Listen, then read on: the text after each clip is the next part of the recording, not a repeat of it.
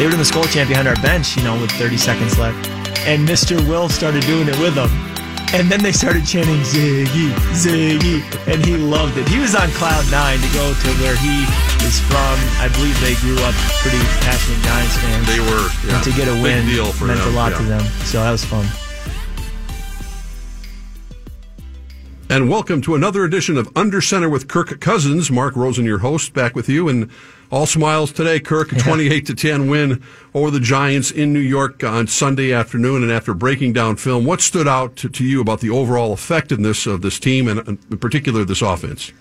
Well, I felt the offense in the first half was about as dynamic as you can be. I think points were the frustration to only have 18 points at halftime, because when you actually looked at yards gained and plays made, we left a lot of points out there, settling for field goals and then fumbling on the 1-yard line. Fortunately, our defense only gave up 10 points, which really gave us a somewhat of a comfortable lead for much of the game. I continue to feel like our defense prevents points, if you will. They may allow yards and they may allow, it feels like the other team's moving the ball, but then you look up at the scoreboard and there's still a small number of points. And in all three of our wins, really in all of our games, it's been that way. And so that when you have a defense like that, because ultimately that's all it's about is points. You can talk about yards, third down conversions, red zone conversions, all that, but at the end of the day, you got to get points one way or another. And in our 3 wins, it's really been a large margin of victory. So that's exciting to think about. And then also in our losses, we really haven't lost in a blowout game where it's gone the other way. And so we've been in every game, and hopefully that bodes well for the future. But really balanced attack, running the ball, throwing the ball, staying ahead of the chains. You can point to a lot of different players and their contribution yesterday. After sluggish starts on the road in Green Bay and Chicago, there seemed to be a renewed emphasis on starting fast, and in particular getting you and your receivers into a quick rhythm. Yeah.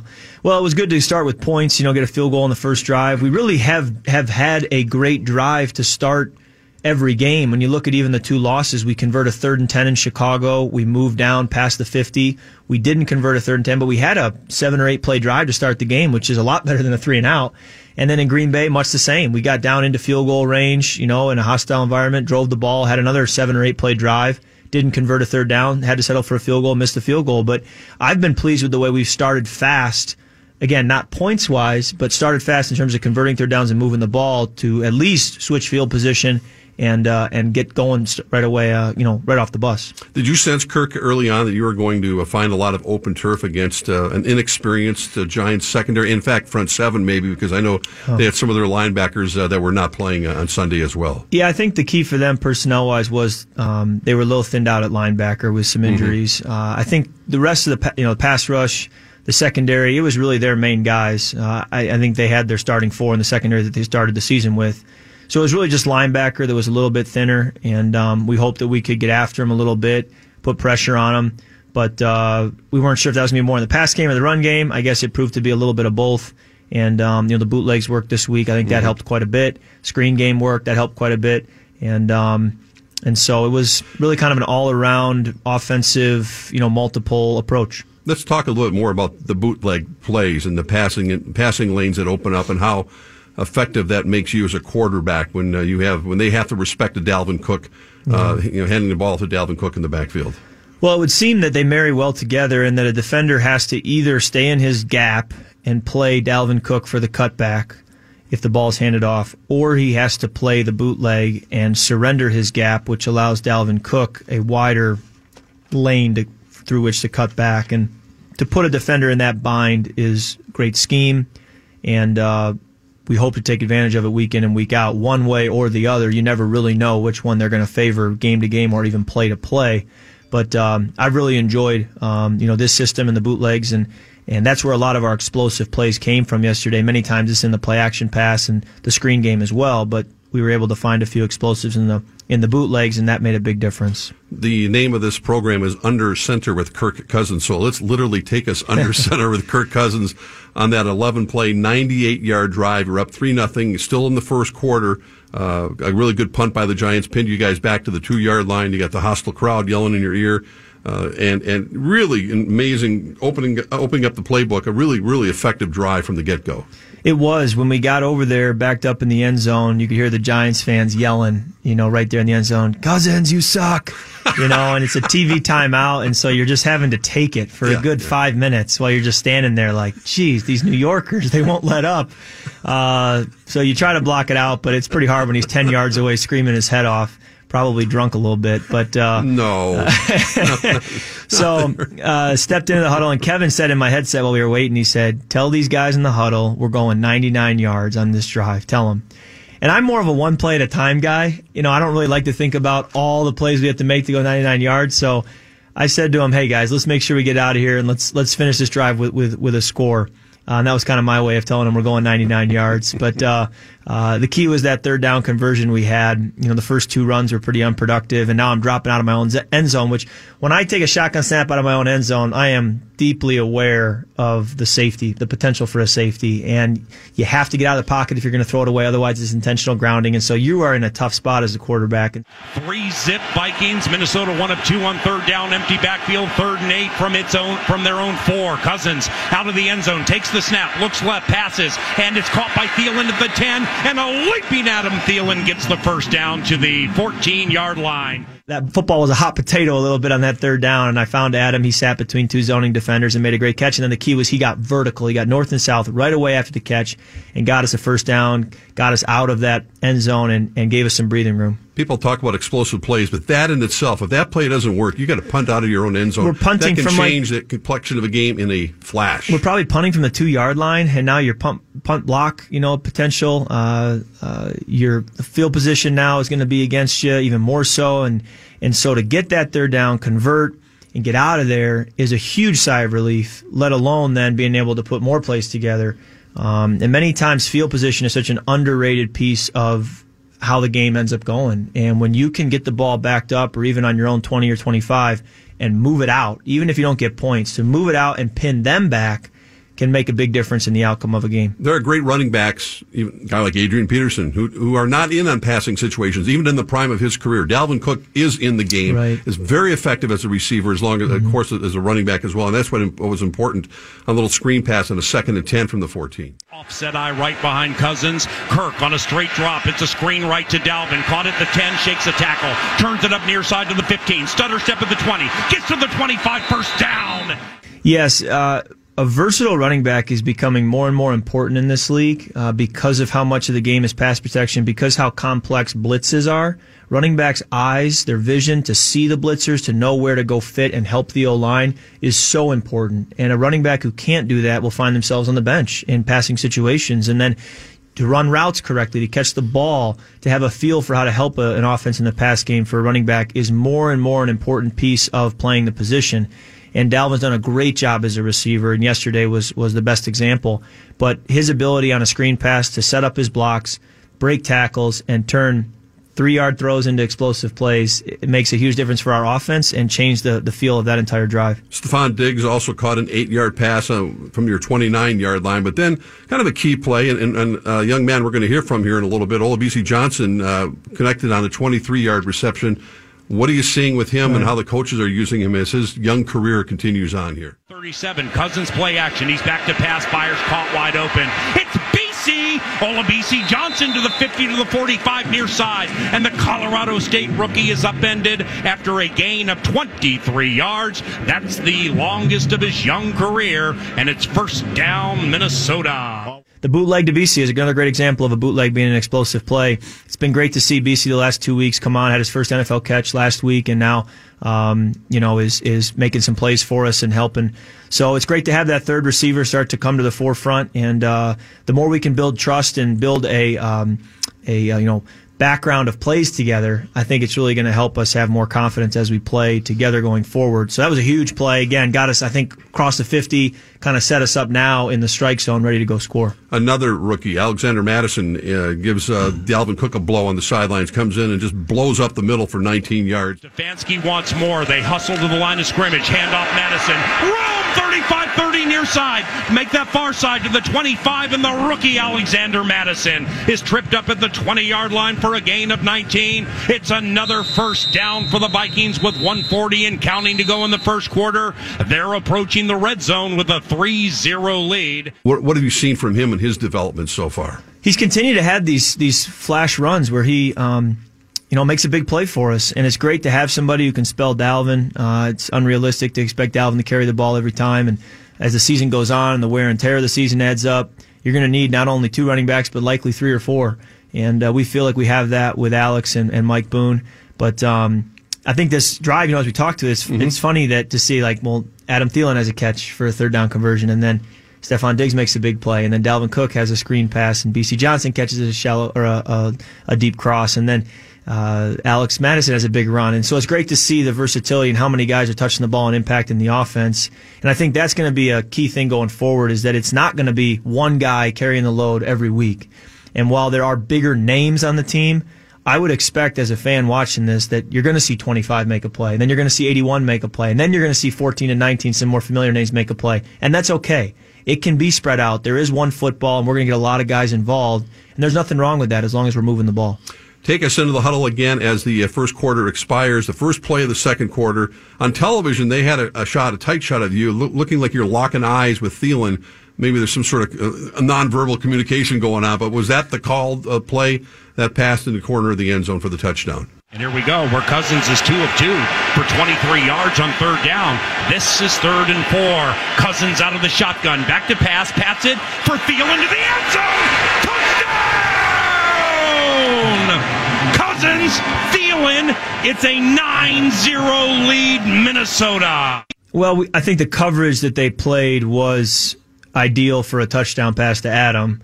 That being said, we ran that play later, and it was a check down to Dalvin because they played a different coverage. And so you have to react to the coverage that they play. And there were other routes that could have moved the chains and gotten us a third down conversion, but Adams was the only one that was likely going to get us a touchdown. And so it was great to have him create that much separation where when the ball is left a little bit short, he's created enough space where the defensive back can't break it up. And that was a big play. Anytime you can convert a third down is big, let alone for a touchdown. Because if we don't hit that, again, we're settling for a field goal and it's 4 points potentially lost. And so that was a big play in the course of the game. You had over 250 yards passing in the first half. Dalvin Cook already was doing his thing. But as you mentioned, Kirk, it was only 18-7 at the half. So you feel it could have been more. Yeah, I was frustrated coming off the field. I felt like the third down and goal where I took a sack, thought we should have come away with a touchdown there on that possession, that series, one way or another. And then when Dalvin fumbled on the 1 yard line, obviously that one you feel was more of a gift to the Giants than it was, anything else. And so points are the name of the game. Got to have points. Yards and conversions, other things, sounds good, but you got to have points. And we felt like we had left some out there. Fortunately, our defense played in such a way that it didn't come back to haunt us. But we were acutely aware of that. And, it was just a weird game because in the second half, we called off the dogs a little bit. Didn't have the ball as much in the second half, but seemingly called off the dogs, especially late in the fourth quarter. And as a result, you weren't able to be as explosive or do as much as you wanted to. But you do whatever you have to do to get the win. And really, in all of our 3 wins, the second half of the game has been less than a full offensive performance, more because of the situation of the game with the lead than anything else. As you mentioned, that could have been definitely a deflating moment when Dalvin Cook got the ball chopped out of his hands by Peppers, but Anthony Barr then swallowed up the running back. Complimentary football. Daniel Jones under center. Wayne Gallman out for the game. Hilliman is the tailback. Harrison Smith cheats to the line. Handoff. Safety! It's a safety by the hitman! It was Ben Gideon potentially, but Harrison Smith came creeping in, and it's a safety for the Minnesota Vikings. To have our defense step up on the field and blow that up, get us the ball right back with favorable field position. I just can't say enough about complimentary football and how much, Dan Bailey making field goals and Britton Colquitt being able to switch the field when it comes to punting and getting us out of being backed up, and our defense stepping up and picking us up or creating a turnover. Boy, does it take the pressure off our offense, and vice versa. If we can score points and get a lead, I know Everson Griffin and Danielle Hunter love that, being able to rush the passer with a lead. So, boy, we can help one another have great years when we're playing and firing on all cylinders. As this game wore on, you didn't have to throw as much, and we saw Dalvin Cook on that 41-yard run. 2nd and 10 from the 50. Offset eye left behind Cousins, working again under center. Handoff goes to Dalvin. Gets some good blocking, 45-40. Angles to the right to the 30. Down to the 25-20. Gets the boundary to the 10, Dalvin. Dalvin Cook with another explosive run. It's a 41-yard gallop. 1st and goal, Minnesota. He is something special. I know we've talked about this, and the Bears shut him down through a combination of reasons, but he was able to get himself into gear on Sunday. And we've talked about this, we're running out of superlatives. But from your perspective, again, what makes him so special as the game wears on? Yeah, he continues to, when there are arm tackles, he breaks through them. And there was one run I remember near our sideline in the first half, I believe it was the second quarter.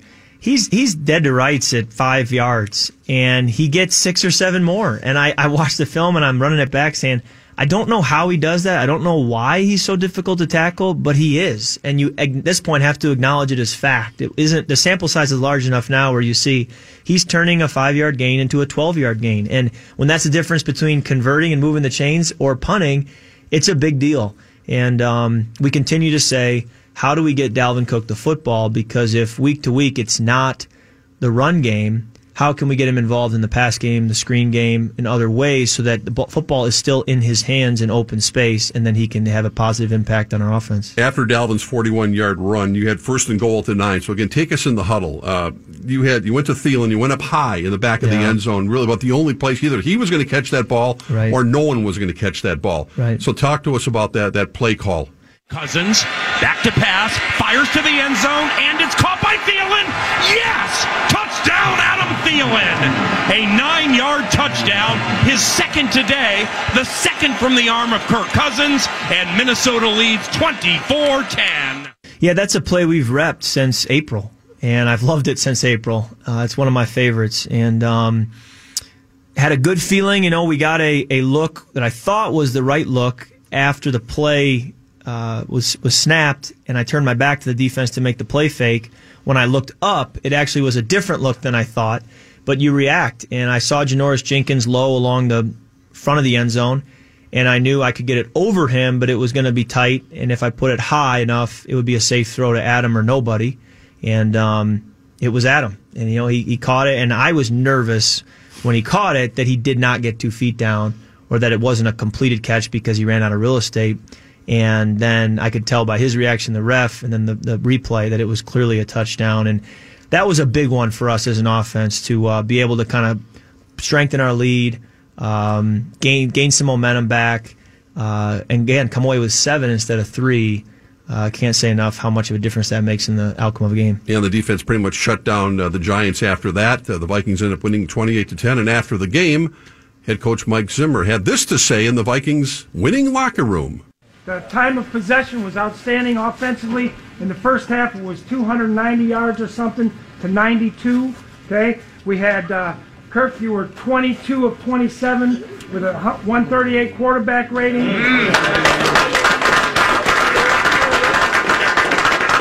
I've got a game ball here for some of the best owners in the NFL, the best owner in the NFL, who's from New York. Right? New Jersey. New Jersey. So, congratulations. Thank you, guys.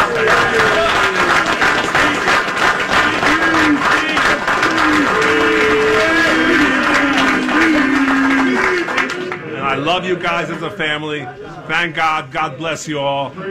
On to back home. 1, 2, 3. Go Vikes! New York, New Jersey, what difference does it make? What was really funny was it was 28-10, I think, late in the fourth. It might have still been 25-10. About 3.5 minutes left, and it looked like we were going to win. And Mr. Wilf was on the sideline, and he came over to me and he said, "Great job today," and shook my hand. And I said, "Mr. Wilf, the game's not over. Like, let's finish this out." And he kind of was embarrassed for a second, and he goes, I know. and then after the game, as I'm walking up the field, he happened to be walking near me, and I went over and shook his hand and said, "Now it's over. Now it's over. We can enjoy it." He was pretty happy, and I even heard the Vikings fans when they were doing the skull chant. Adam Thielen told me, I didn't notice, but they were doing the skull chant behind our bench, with 30 seconds left. And Mr. Will started doing it with them. And then they started chanting, Ziggy, Ziggy, and he loved it. He was on cloud nine to go to where he is from. I believe they grew up pretty passionate Giants fans. They were, yeah. And to get a win big deal for meant them. a lot to them. So that was fun. Kirk, you took great lengths, you mentioned last week, to stay focused on what happens in this building and block out the outside noise. You've mentioned that a couple of times. It turned out to be quite the firestorm, if you want to use that word. And so what were your thoughts as the week progressed? You had the dig situation, and you're preparing for a football game in New York. Well, I'll tell you, it's not my first rodeo. This is, I don't know, I've started probably 70-some games in this league, and let me tell you, they haven't all been positive. And you learn that, and I say this, it sounds cliche, but tough times don't last, tough people do. And you go through a tough time, a tough week, a tough stretch, and you just have to keep going. You can't quit, you can't stop, you can't be discouraged to the point of it affecting your play. And just try to keep my head down, keep working, and know that it'll turn. Good things will happen. We'll start making throws. We've completed too many passes in this league and had too much success to believe that it's not going to turn. And, it was nice to have a great offensive showing and get a win. But what's so key is that you string some together now. And that's really where my focus goes is how can we turn this into more and more wins and really get ahead of the pack and be in the race to win this division. But when you have that situation going on, how do you move forward from that? Well, you ignore the noise and you just go play. I have enough to worry about reading Antoine Bethea as the middle safety. Is he in single high? Is he in quarter, half? And then where do I go accordingly? And feeling the pass rush and finding my check down and knowing what my footwork is and being able to diagnose a blitz and change the protection, understanding the snap count, working with the crowd noise. I got enough going on my plate to worry about all the other junk that's out there. And so if you really understood what my preparation looks like, I get in on a Thursday to study third downs, and I'm there for 12 hours. This isn't I'll see you Sunday. Until then, I'm just going to twiddle my thumbs. I'm working and preparing and staying busy. And then I go home and I got to give my son a bath and put him to bed. So, we have a lot going on and a lot more to keep me focused. And so you just go do your job and do your part, do your role, and expect that if you work hard and put your preparation in, that good things will happen and you'll make plays and other guys will contribute. It's only 5 weeks into the season, and I think the National Football League loves the drama. It seems like because maybe it's a week-to-week deal. Your old coach Jay Gruden was fired on Monday, I believe, yesterday. So you never know what's going to happen in this league. Yeah, unfortunately, drama is what people tune in for, and it try to keep working and avoid that. So let's take a break on that note, and I'll let you introduce our guest here in studio today, a young man who's really going to, I think, make some noise. We've already seen it with your football team.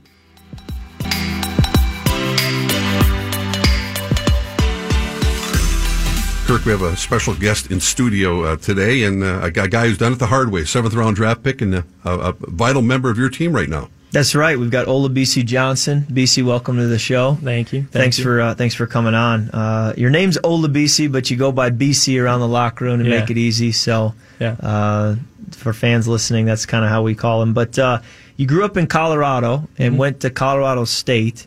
Not a major program, but also still major Division I football at the same time. For sure.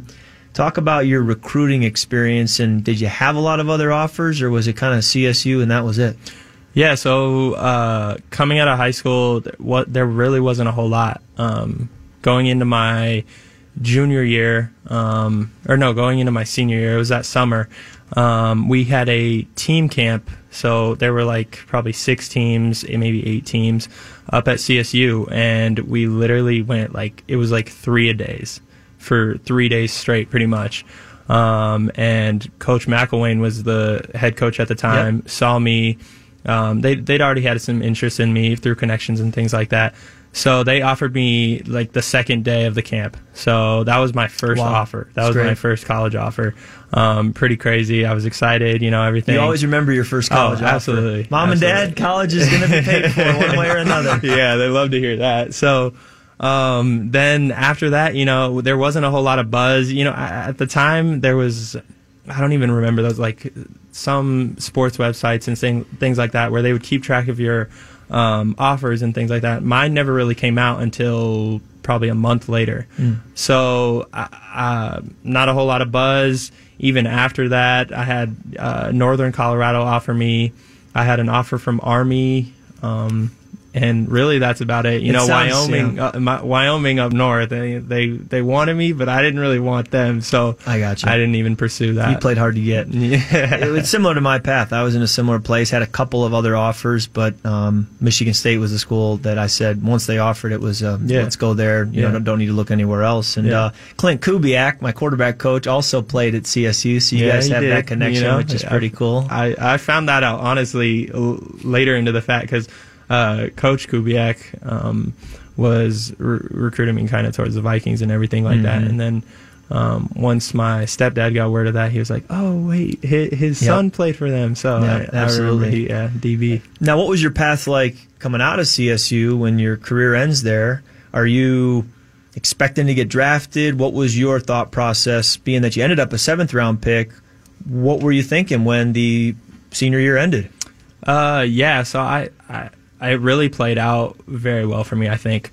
Coming out of CSU, I put up some all right numbers, 800 yards. So I knew I had a shot. And in my mind, I was confident that I was going to play in the NFL, whether it was going to be undrafted, drafted in the dang first round, whatever. And that's not realistic, but I knew I was going to get an opportunity. Yep. So I'm training out in Dallas, in McKinney, Texas, at Michael Johnson Performance.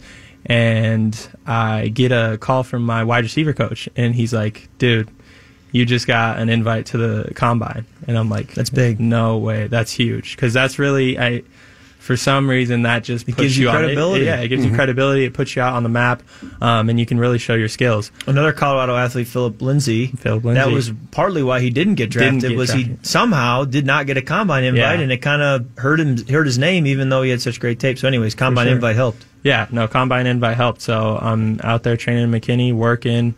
Have the combine in February, I think, end of February. And I think I crushed it. Coming off the field. It's an important job interview. Yeah. Was that it? Or was there a pro day at all at Colorado State, or was the combine kind of your ticket? So there was the pro day, but going back to the combine, if I didn't have the best routes, I had the top 5 best routes in that combine. And I told the Arizona Cardinals wide receiver coach, I was like, if I didn't have the best routes, it was close enough. I may not be the fastest guy. I ran a 4.51, I think. And then all the other tests, I think they're there, but you're an athlete. You're there for a reason. They already know you can do most of those tests. So they want to see how you do route running, I think, at the end of the day, too.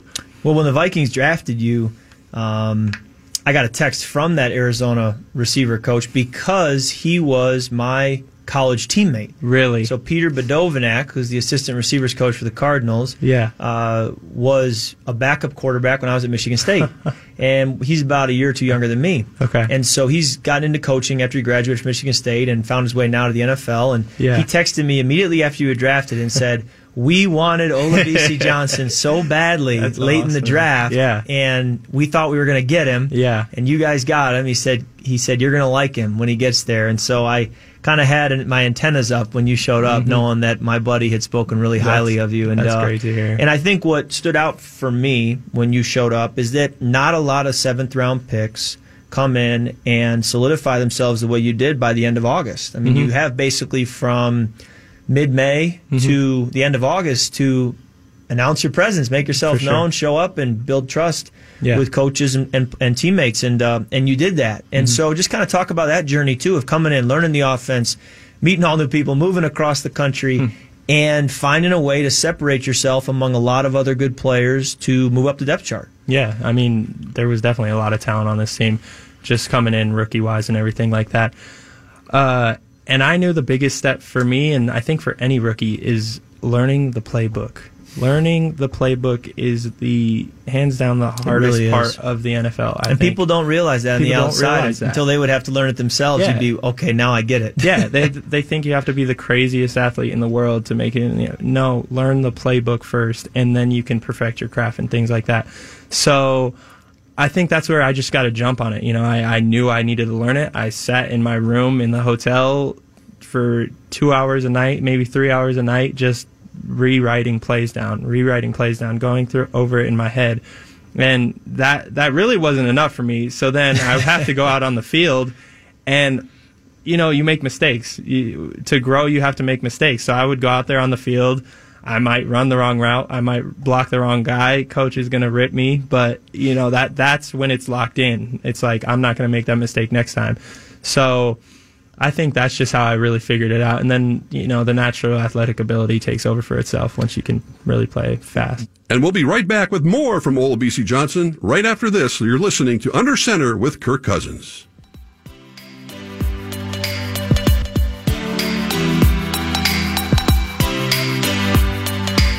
What was that last day like when you found out you had made the roster, the final roster, and how did you call family and friends? How did you react? Well, even before the last day, I didn't even play in the Bills game. So I was like, preseason game. Yeah. Right. So even more rare is to go from being a 7th round pick to getting to sit out the final preseason game, and that's somewhat unheard of. Yes. So very unique, and that's the point I was making, was to the journey he had to really turn some heads in early August, such that by the end of August, the decision had been made. Yeah. So that was huge for me, and then I find it.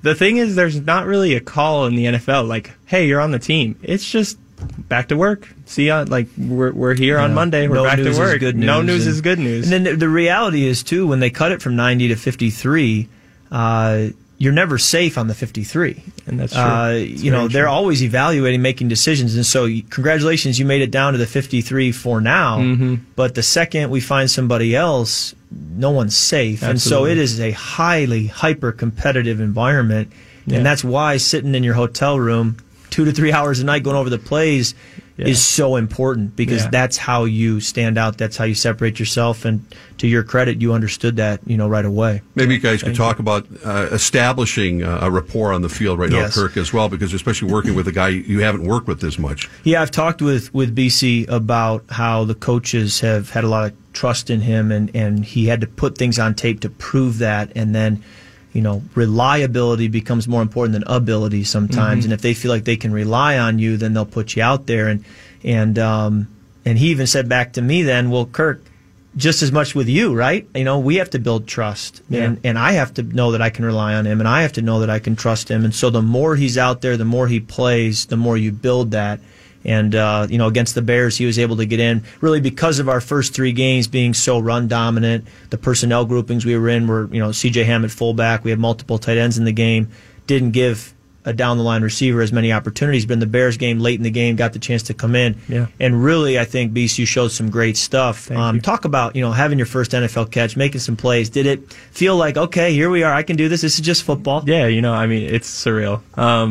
But you don't have a lot of time to take it all in, because it's back to the next play. Exactly. The next play I'm making another catch for a first down. So it was really exciting. But it's also just football. You just got to keep going to the next play, things like that. And I think that's just what I try to focus on. I don't try to make the moment too big or bigger than it is. It's just football. Exactly. Mm-hmm. Well, you did a great job in that game. I thought you really impressed, and as a result, your role will continue to grow. And I always tell people the NFL career is a marathon, not a sprint. And many times the outside noise will make it feel like a sprint. You have one bad game and the world's ending. You have one good game and you've got it all figured out. But it really is a marathon journey. And so not so much just this season, but for seasons up ahead, I think you're building something special, and you've got some great days ahead. Thank you. As far as being off the field, how are you adjusting to life in Minnesota, being kind of a Red Rocks, Colorado guy, knowing they have a little snow out there, but you've heard the horror stories already about coming here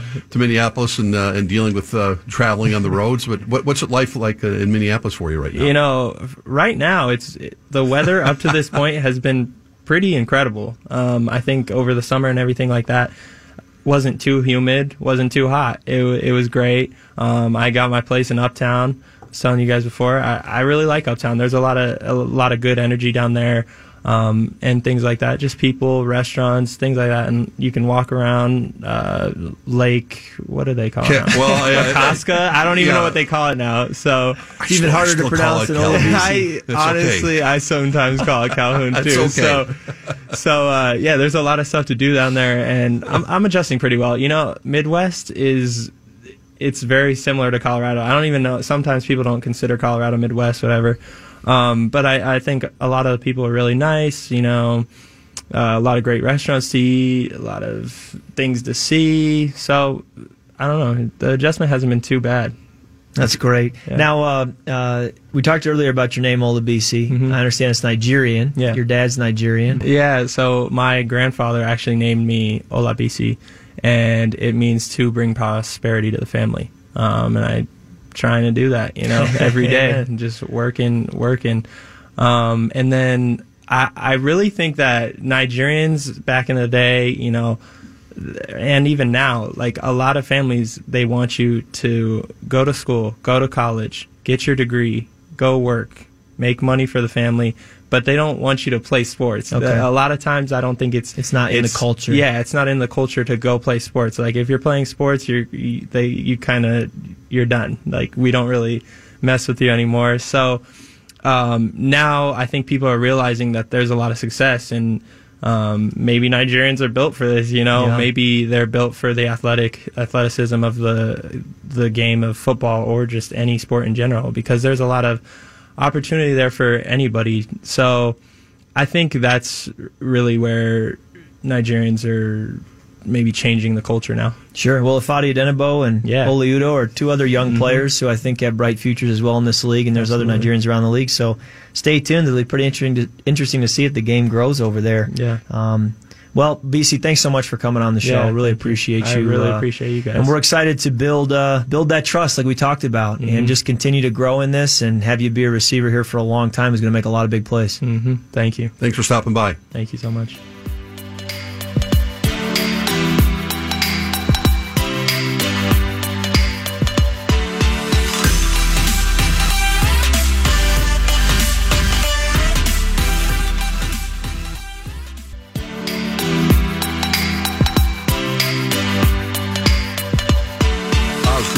Olabisi Johnson, Kirk Cousins. Now we turn the page and get ready for the Philadelphia Eagles back at U.S. Bank Stadium, where you mentioned at the beginning of the year, win the home games. That's 8. Huge game on Sunday, to say the least, against the team that won the Super Bowl at U.S. Bank Stadium just a short time ago. It's a great point. That was where they won it. Really good football team. Having played in the NFC East, I've played the Eagles many, many times, and every time has been a battle. I have great respect for their players. Many of them have been there a long time. I think of Brandon Graham as a pass rusher. When I think of Malcolm Jenkins, they've been kind of mainstays in this league and for the Philadelphia Eagles for a while. I think Carson Wentz is one of the best young quarterbacks in this league, and there are a few of them, but he's certainly one of them. Very talented, and no lead is ever safe with him and with that offense and with Zach Ertz. So, really good football team, and coming to town to play us in our place. I think it's going to be a great test for us. And I think, in our 3 wins, they have been, leads we've had early, or you could say early in the second half, pulled away. I don't see that game being like this. I think it's going to be a 4-quarter fight.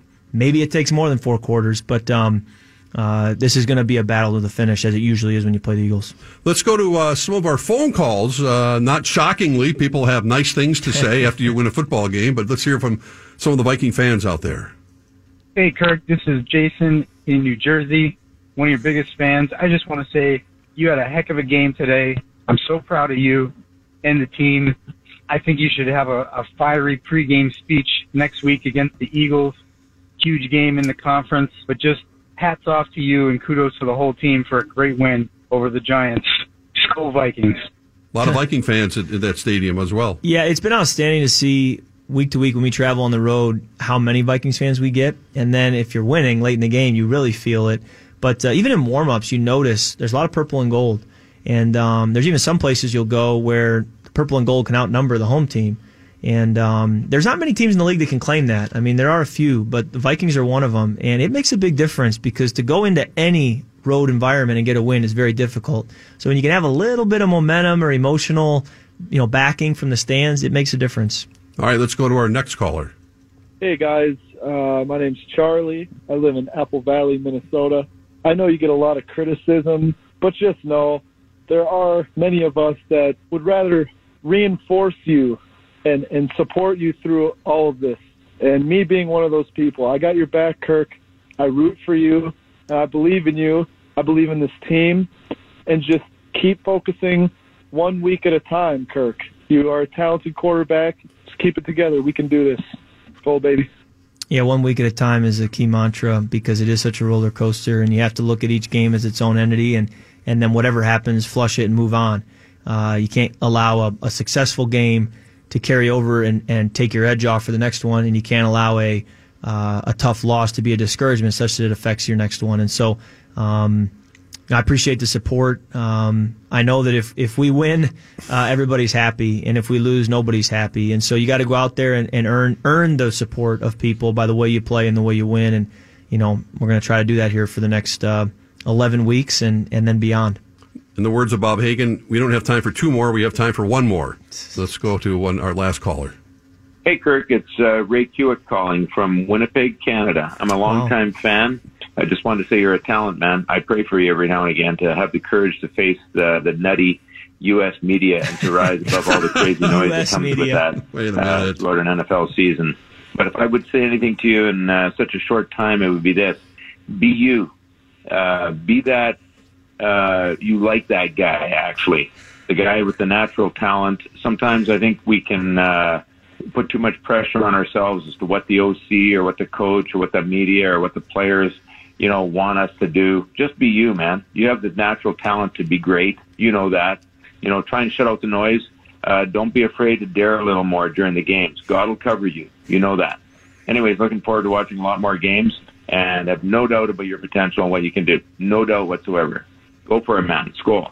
That's awesome. It's amazing to hear how perceptive the fans are. As far he lives in Winnipeg. It's not like he's down the street, and yet they can just kind of sense things, and that was a good word. And there's no doubt that I play better when I have an edge to me, when that guy who yelled "you like that" comes out.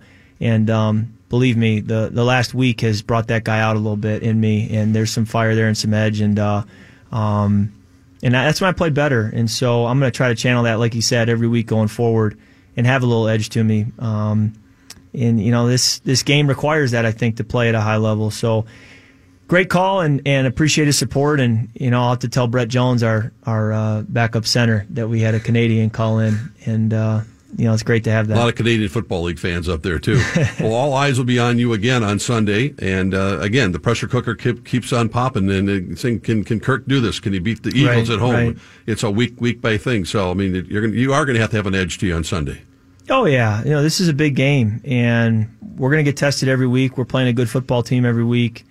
But the Eagles are where our focus is, and I can speak from experience. We all can because we've played them so many times. But this is a team that I respect, and I find to be a great challenge. And we've had some great battles through the years. I've been on both sides of this game, and both sides in terms of wins or losses. And so it's going to be a 4-quarter fight, and boy, I know U.S. Bank will be rocking, and we got to be ready to give them a show. I can tell you this, Viking fans, do not forget NFC Championship game and how the Eagle fans treated the Viking fans. I was in Philadelphia that game, so it will be extra loud on Sunday. That I can guarantee you. There's a lot of pent-up frustration they'll be hearing, so maybe that'll work in your favor. Good luck on Sunday against the Eagles, and we'll talk to you again next week, where you've been listening to Under Center with Kirk Cousins.